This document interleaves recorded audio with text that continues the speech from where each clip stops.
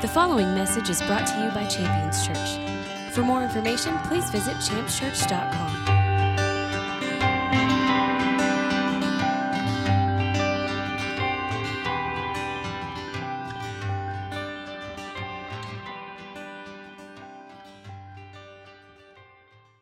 So here's a few things we're going to find as we get into the Word, and I'll share with you as we get into it why I wanted to go this direction this morning. One of the things we're going to find is Jesus describing what your life should look like. It's not a long description, it's pretty short, but that's exactly what it is. If you're going to listen to anyone's description of what your life should look like, I think Jesus is a pretty good one to listen to. Another thing that we're going to find is how to experience salvation. How to experience salvation. Now, when we get there, we'll define salvation. We're not talking about being, born again. We're talking about salvation in the form of deliverance. And it's a really wonderful thing to consider because we need that in our lives, active at all times throughout your Christian walk. You need to see breakthrough. You need to see victory. You need to see salvation. And then another thing we're going to find is what Jesus is for us. What he is for you and for me. So if you have your Bibles, we're going to start in Luke chapter 6. Luke chapter 6, we're going to start in verse 47 and look through 49. So Luke chapter 6, verses 47 through 49. I told you before we were going to find Jesus describing what your life should look like. You find that here. We're going to look at verse 46 through 49. So Luke chapter 6, beginning in verse 46. Verse 46 is one that has always been interpreted differently by me in my life until recently. Now when I read it a little bit different. Let me just read it to you and I'll describe what I mean. Verse 46, Jesus says, "Why do you call me Lord and then you don't do what I say?" Now, it stings a little bit, doesn't it? I would read that and I would always see it as a rebuke. I mean, almost a statement that's made with frustration. Maybe it's got a little zing on it, But the reason why I would interpret it that way is because that's how I would say it. I would say it through a pride or an insecurity that would weaponize this. And what is really happening here, you've got Jesus who's void of pride and insecurity. I mean, he's not operating in any malicious way at all, saying these words. So you have to have the heart of Jesus Christ active and present in your mind to rightly interpret what he's saying and how he's saying it. It's one of the reasons why I think an in-person conversation or maybe a phone call is way better than text, right? Because it doesn't have any emotion attached to it. It doesn't have any body language attached to it. So sometimes when we read what Jesus says, and that's all we're limited to, the translation can get a little fuzzy because we don't see his heart. So when you get in your mind, when you get in your head, the heart of Jesus Christ, as you read that, it begins to be different. It's not some insecure or prideful statement saying, hey, you call me Lord, but you don't do what I say. What he's saying here is, why would you call me Lord and then not do what I say? Why would you do that? Because he goes on to give the benefits of what doing what he says are. It's a compassionate question. Saying, why would you possibly want to go down that path? Why would you do this and injure yourself in the process and those around you? And you catch the context as you continue to read. Why do you call me Lord and then not do what I say? Now he begins to describe what our lives should look like. Everyone who comes to me and hears my words and acts on them, I will show you whom he's like. He's like a man building a house who dug deep and laid a foundation on the rock. And when a flood occurred, a great torrent burst against the house, but it could not shake it because it had been well built. But the one who has heard the words and not acted on them, he's like a man who built a house on the ground without any foundation. The torrent burst against it, and immediately it collapsed, and the ruin of that house was great. So here's what you have here. You have these two different people being described. One of them experiences great success. The other experiences great ruin. Jesus is identifying these two different situations, and he's identifying what caused success for one and what caused ruin for the other. And as he's doing this, he's describing what our lives are meant to look like. This call on my life to hear his words and act on them positions me to be able to be successful no matter what I face. I love this passage because it includes hardship for everybody. It doesn't say that the one that hears my words and acts on them, the storm doesn't hit his house, but it hits his heathen neighbor hard, right? It's not about us versus them, but all parties experience the same hardship, the same difficulty. Life is hard. It's tough. There are things that happen. There are things that go wrong. There are trials and difficulties. There are challenges everywhere you look. And the promise that people would make with Christianity removing all of your problems is really a lie. That's not true. In fact, Jesus himself said, don't worry about tomorrow. It's going to have its own trouble. That means just focus on today. I mean, I'll say this on occasion because I've heard it said before, but I'll be dealing with things, whether it's with family or business, and I'll make the statement, well, let's put out the fire closest to our feet. Meaning, like, let's deal with what is about to be a big challenge here, and we'll deal with everything else as we get to it. So the idea that both parties here, the one that hears and acts and the one that hears and does not act, both experience the same difficulty is a bit of a relief to me. Because I don't measure my life's success in Christianity based on the amount of trouble that I face or deal with. If I did that, I would think that something was wrong. I would think that God doesn't love me, because surely if God loved me, I wouldn't have this challenge, right? But this passage of Scripture relieves us of that burden, which is a tremendous relief to think that difficulty or hardship or challenge doesn't identify whether or not we're saved, but rather it's present for all parties, no matter what. Now, how we respond to those things, and that's a very important word, respond, is going to be altogether different when we do what Jesus says. The one that has heard my words and acts on them, that one is like one who has built his house upon a firm foundation. It says dug deep. I think that's a really interesting thing to have it described, that there's an effort that has to be made. Now, I am no stranger to the working end of a shovel. I mean, I've dug a lot of holes in my life. It's been a part of agriculture and a part of landscaping, things that I've had my hands involved in for decades. And so when you get used to digging in those things, it kind of becomes either your thing or it's not your thing. But no matter what, it's work. The idea that I could have a firm foundation in my life is not something that's just going to happen on its own. But this concept of this man being committed to digging deep means that there was an effort that was made. And then what's really amazing about digging is it doesn't get easier, it gets harder. The closer you get to that foundation, the closer you get to that firm rock, the more you have to push that blade into the ground. I mean, it's not an easy thing to do. And this isn't a message about working a shovel, but I can just tell you the idea that Jesus is saying this is going to take some work is really interesting to me. There's a need to labor to see this foundation laid in our life. And this is the kind of thing that we can take into our prayer life. It's the kind of thing that you can ask God, God, what do I need to do to dig deep? I want to dig deep. I want to have a firm foundation.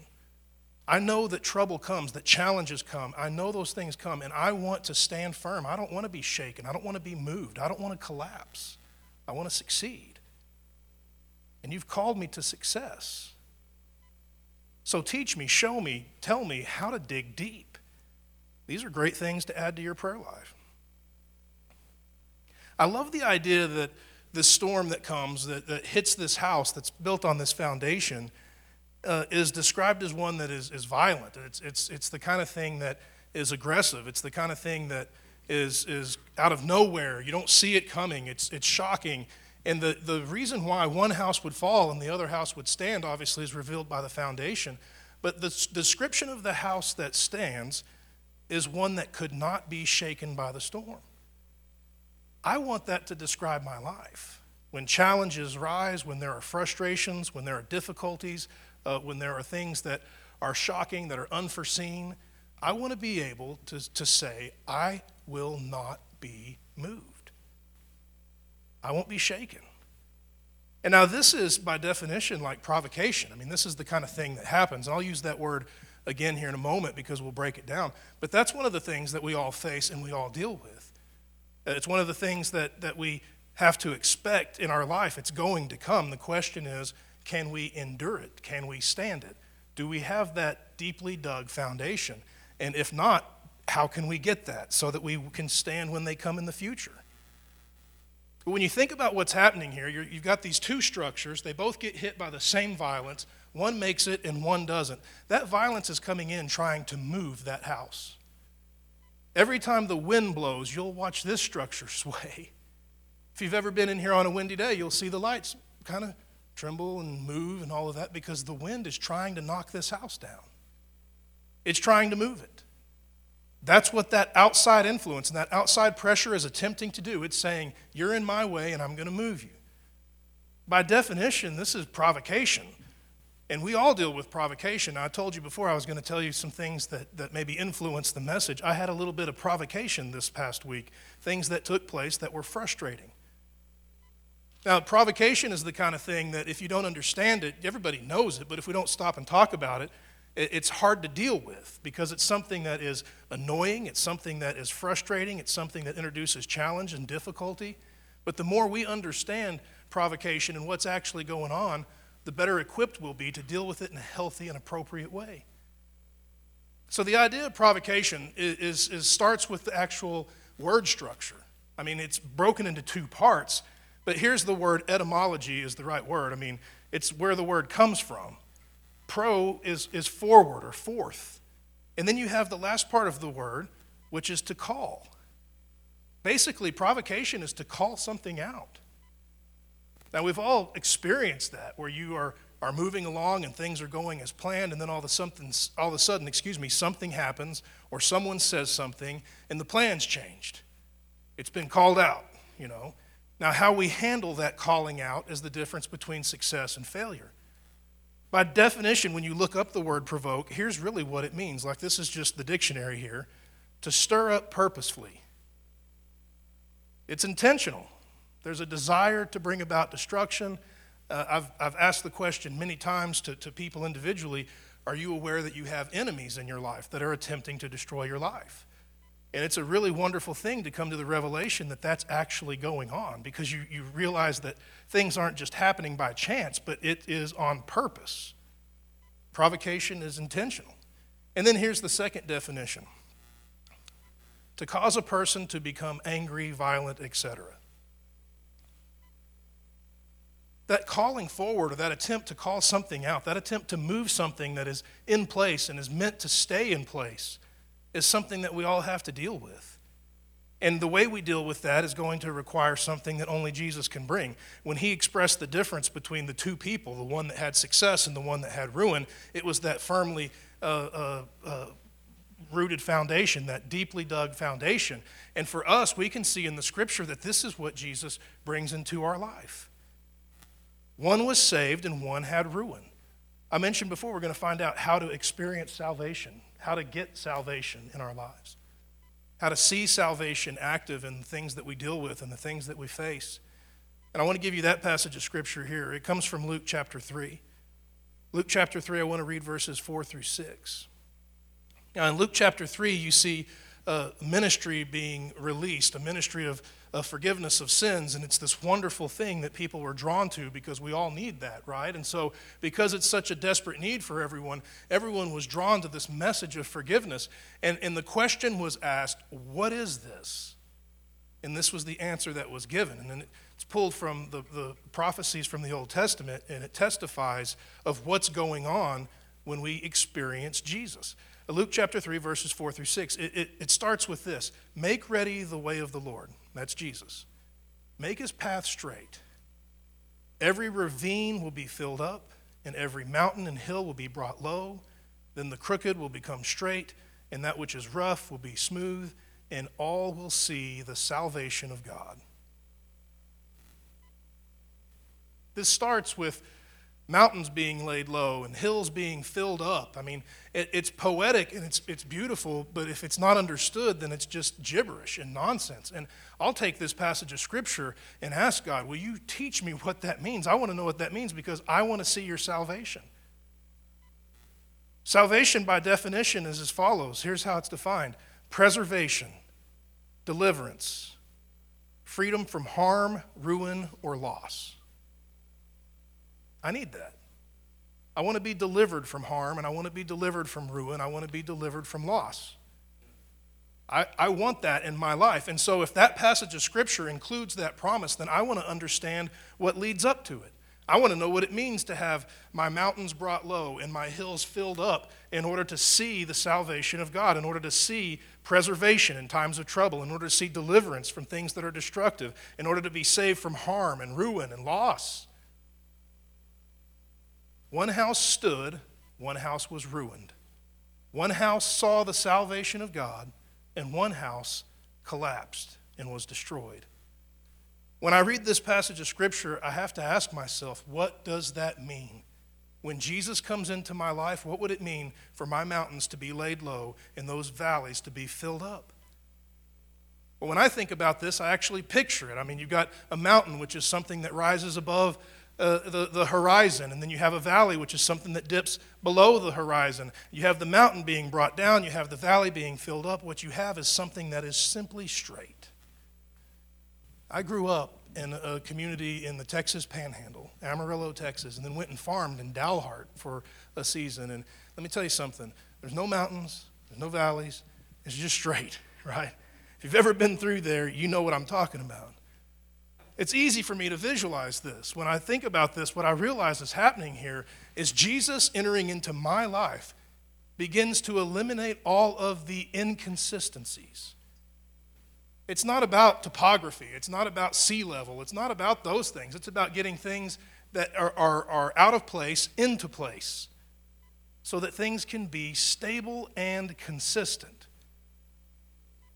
When I think about the mountains in my life, I think about the things that are in my they get in the way, they're huge, they're intimidating. When I think about the valleys in my life, those places of difficulty or challenge, those places where there might be anxiety or depression, and I consider that Jesus is present to minister to both of those.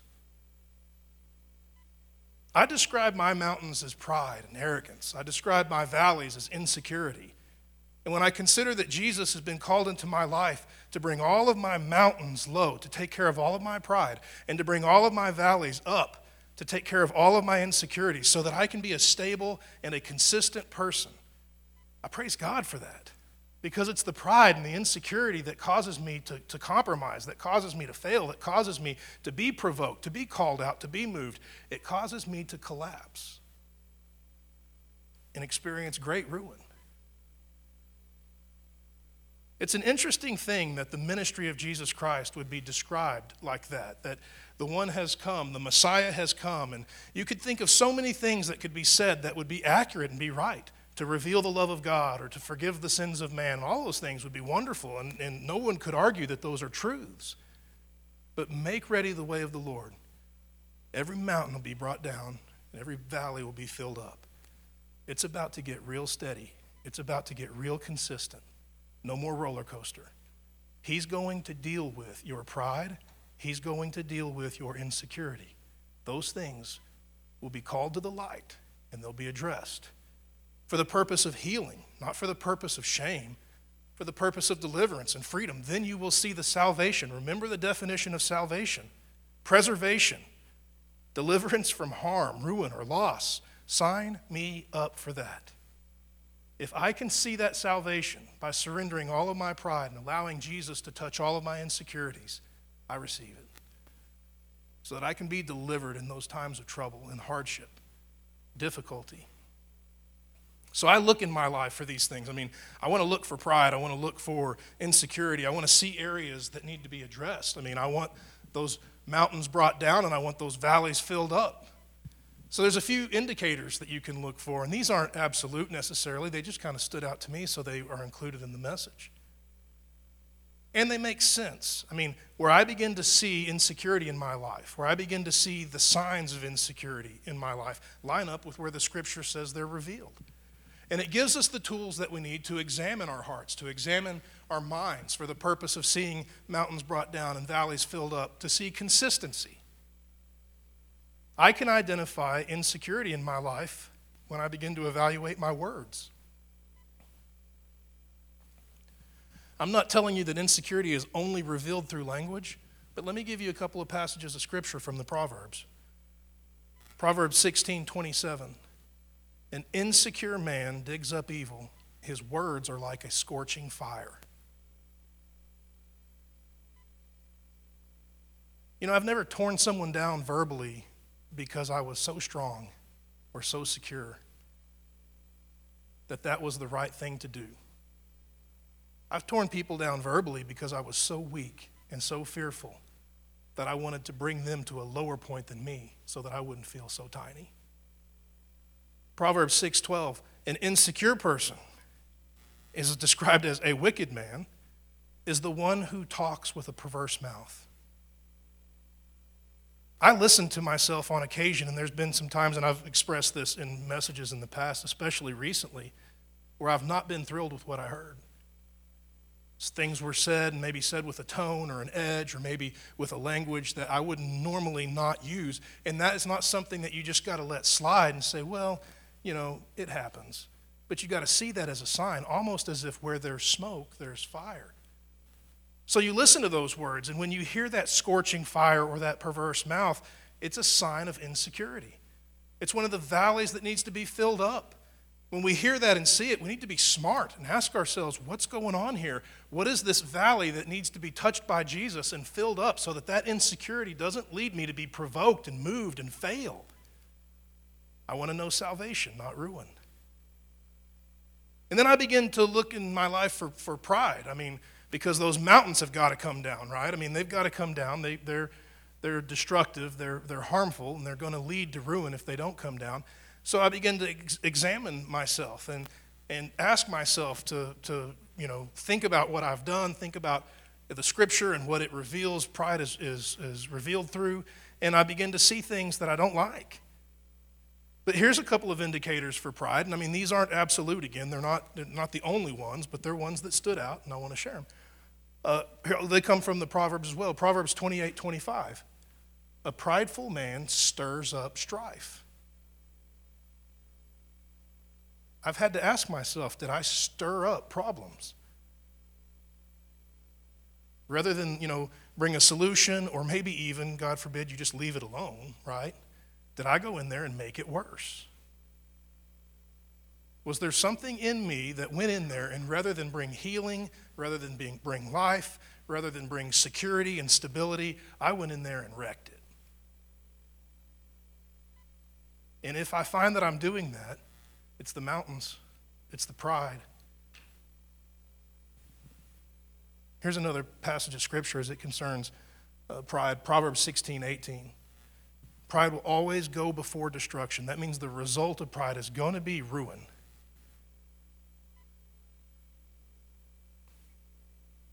These are the things that Jesus is getting out of our life. Praise God that we would have a Savior who would remove from us the things that will always bring destruction. I want to surrender to that headship. I want to surrender to those words. I want to be like that man who heard the words, acted on them, dug deep to lay a firm foundation, and lived a life free from the inconsistencies. When the storms come, I want to stand. It's going to require having my mountains brought down, my valleys filled up, and letting Jesus be the stable platform that I'm standing on. There's a couple of things that I think are worth noting here, and these are things that we've mentioned before with other messages, and I think that it's important to bring it into this message for the purpose of making something more applicable. It's not just something that we hear or something that we listen to, but it's something that we receive, and it's something we can apply. Big difference between one that stood and one that fell was preparation, which is ahead of time, right? It's not in real time. You don't see the storm coming and go out and start digging a foundation. It's a little late. When I consider the provocations that are in this world to try to get us to move, to stir up on purpose and try to cause this anger and violence to rise up in us so that we behave in a way that we're not called to behave. We've been called to be light in this world, not darkness. When I begin to see those things, I realize that there's a couple of things that need to be understood. That every time those storms come in, every time that provocation comes in, every time that there's an effort to cause us to move out from where we are to where we're not supposed to be, that provocation is banking on a reaction instead of a response. Reaction basically meaning a reciprocation. In fact, that's by definition what it means. It means to act back or to play back. It's like holding a mirror up in front. Somebody cussing at you, so you cuss at them. Somebody throwing a punch at you, you throw a punch at them. Somebody kick you in the shin, you kick them in the shin. React. By definition, here's what react means: to exert a reciprocal or counteracting force or influence. And that uses some words that we don't use every day, right? But the idea of reciprocating something means just playing it back. Then here's this other definition. This is the second definition. When we react, this is what's going on: to have a change in behavior when something happens. Man, things can be great. I can just be celebrating life and everything good, and then all of a sudden something happens and my behavior changes. That means that my behavior is contingent upon my circumstances, which is not a good thing, because circumstances change. Difficulty and trial happens. It's just something that we'll all deal with and face. It's the reason why there has to be a foundation that's always consistent in our lives, so that we're not led by circumstances. There are a few things that I remember hearing years back. Ashley said this to me one time, and I was dealing with some challenges and problems, and things were not going very well. They were not going the way that I wanted them to, and I was beginning to react to those things. I was beginning to let my behavior be changed by those things. And I remember a statement being made. The statement was, you don't live in a bubble. You're not protected from things going wrong. Things are going to go wrong. You've got to have something deeper in your life, something stronger in your life, something consistent in your life, or else you'll always be pushed around by your circumstances. Something will happen and you'll twist off. There's always going to be something happening. Get stable. Get consistent. And my God, if that's not the gospel, I don't know what is. So when we're reacting, our behavior is being changed by outside influences, and that leads to destruction. It leads to inconsistency. It leads to compromise. But then you see response. To respond to something is altogether different, and by definition, here's how it's laid out: to have a particular or a planned answer to something. And then there's another definition, a second one, and it's a weird word. I didn't even know this was a word. To be answerable. To be answerable. But think about that. All that means is to be able to answer. By definition, living a life of response versus reaction is about having a plan. What's my plan? For you and for I, our plan is Jesus. It's godliness. It's the kingdom of God. It's the word of God. We have laid out before us instruction and empowerment to function and behave in a way that transcends the world's provocations and the world's temptations and the world's nonsense. And that's really where we'll close. I want to give you our final scripture here. When I said before we were going to find three things, one of those things is what Jesus is for us. Remember, one house stood, one house fell, one dug deep and had a foundation, the other did not. The same storm hit both places, and one stood while the other was ruined. Here's what Jesus is for us. It comes from 1 Corinthians 3:11. The passage reads like this: no man can lay any foundation other than the one which has been laid, which is Jesus Christ. That passage of Scripture reads wonderfully. I mean, you could read it and take it at face value, and it's just this great statement that there's been a foundation laid, and it's Jesus, that we can be built on him. But that can also inspire us in our prayer life. God, I want that. I don't just want to know that, but I want that to be real in my life. I want the foundation that you have made available to me to be the foundation that I build my life on. I don't want to build my life on things that are inconsistent and are movable and can be subject to circumstance or situation. I want that which is stable and consistent. I want my mountains brought down. I want my valleys filled up. I want something that can endure all of the troubles that life brings. And I want to be left standing when the storm's over. I want to know salvation, that preservation, that deliverance from harm and ruin and loss. I want to be delivered from those things. I want to have a foundation in my life. And without it,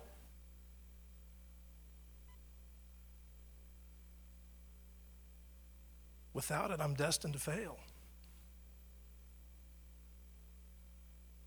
That's a humbling thing to say. But that's really the point of ministry. I'm going to ask you to stand with me because I want to pray for us this morning.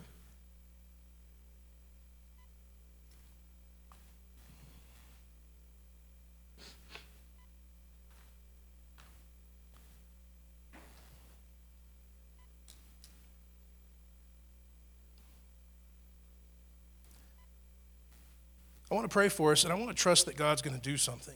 I mean, when we're few in number like this and it's quiet, it can feel solemn, but this is a really encouraging thing to consider. I think everyone in the room is aware of the gospel and has probably responded favorably. I would say that this is a room filled with Christians. So I'm not wanting to introduce this as some new thing, but maybe a newfound passion for valuing something that should be valued at a higher level in our lives. I want to examine myself to see if my circumstances are pushing me around, to see if the stress and the strain of life is causing me to change in my behavior, or am I staying steady in the face of that storm? And if I start to see change, if I start to see inconsistency, then I need to dig deep. And I need to make sure that my foundation is Jesus. I need to surrender the mountains and the valleys to let Him bring down all the pride and fill up all the insecurity. Or else I'm going to fall. I'm going to collapse. And I'm called to stand. You're called to stand. So the prayer is just that this would soak into our hearts and minds, that we would be willing to examine ourselves, and that we would surrender to that examination and respond favorably. That there would be a hunger and an appetite inside of us that would not be ignored, that we desire to see Jesus as our foundation, and we're willing to dig. Hand me a shovel. It's time to dig. That's the prayer. So you're welcome to be in an attitude of receiving or agreement, however you choose, but I want to pray for us, and I want to trust that God does this work, and that it's favorable, tangible, real. Let's pray. Father, we thank you for your word. We thank you for that call to be consistent. That you would send Jesus to bring down all of our pride and to fill up all of our insecurity. Let our hearts be made straight, that we wouldn't be led by circumstance, but that we would have a firm foundation. Let that firm foundation be Jesus. Give us the heart to dig. And let us go deep into the things of your kingdom and the things of your word, that we wouldn't be satisfied with scratching the surface, but that we would build on a foundation that would lead us to victory in the face of every provocation, every storm that we would face, every challenge. Give us the heart to examine ourselves. Let us listen to our own words and evaluate our own actions. And everywhere we see pride, let it be surrendered to Jesus. Everywhere we see insecurity, let it be healed by Jesus. Let Jesus bring down those high places and fill up those low places. Let stability and consistency be the result. And let us be a people who would stand on a firm foundation in the face of all of life's troubles. That we would not react to provocation, but that we would respond, that we would have a set plan, and let that plan be Jesus. And as we live out our lives firmly rooted in Christ, let our lives bring you honor and glory. That in the face of trial, in the face of hardship, in the face of difficulty, we stand for your glory, for your name's sake and the expansion of your kingdom. We receive that call upon our lives to be unified as one and to stand in the face of life's adversity. And we thank you that you would equip us with the foundation of Jesus Christ, that this would be a possibility for us, that we could be left standing in the end. We bless your name and we thank you. Let our hearts be open to the work of your Spirit. Let those mountains be brought down. Let that valley be filled up, and let the result be stability, the stability that leads to victory, salvation, that deliverance from ruin. We bless your name and we thank you for this in Jesus' mighty name. And all the saints declare, Amen. Thank you for listening to this message from Champions Church. We invite you to join us this Sunday for our celebration worship service. For more information, please visit us at championschurch.com.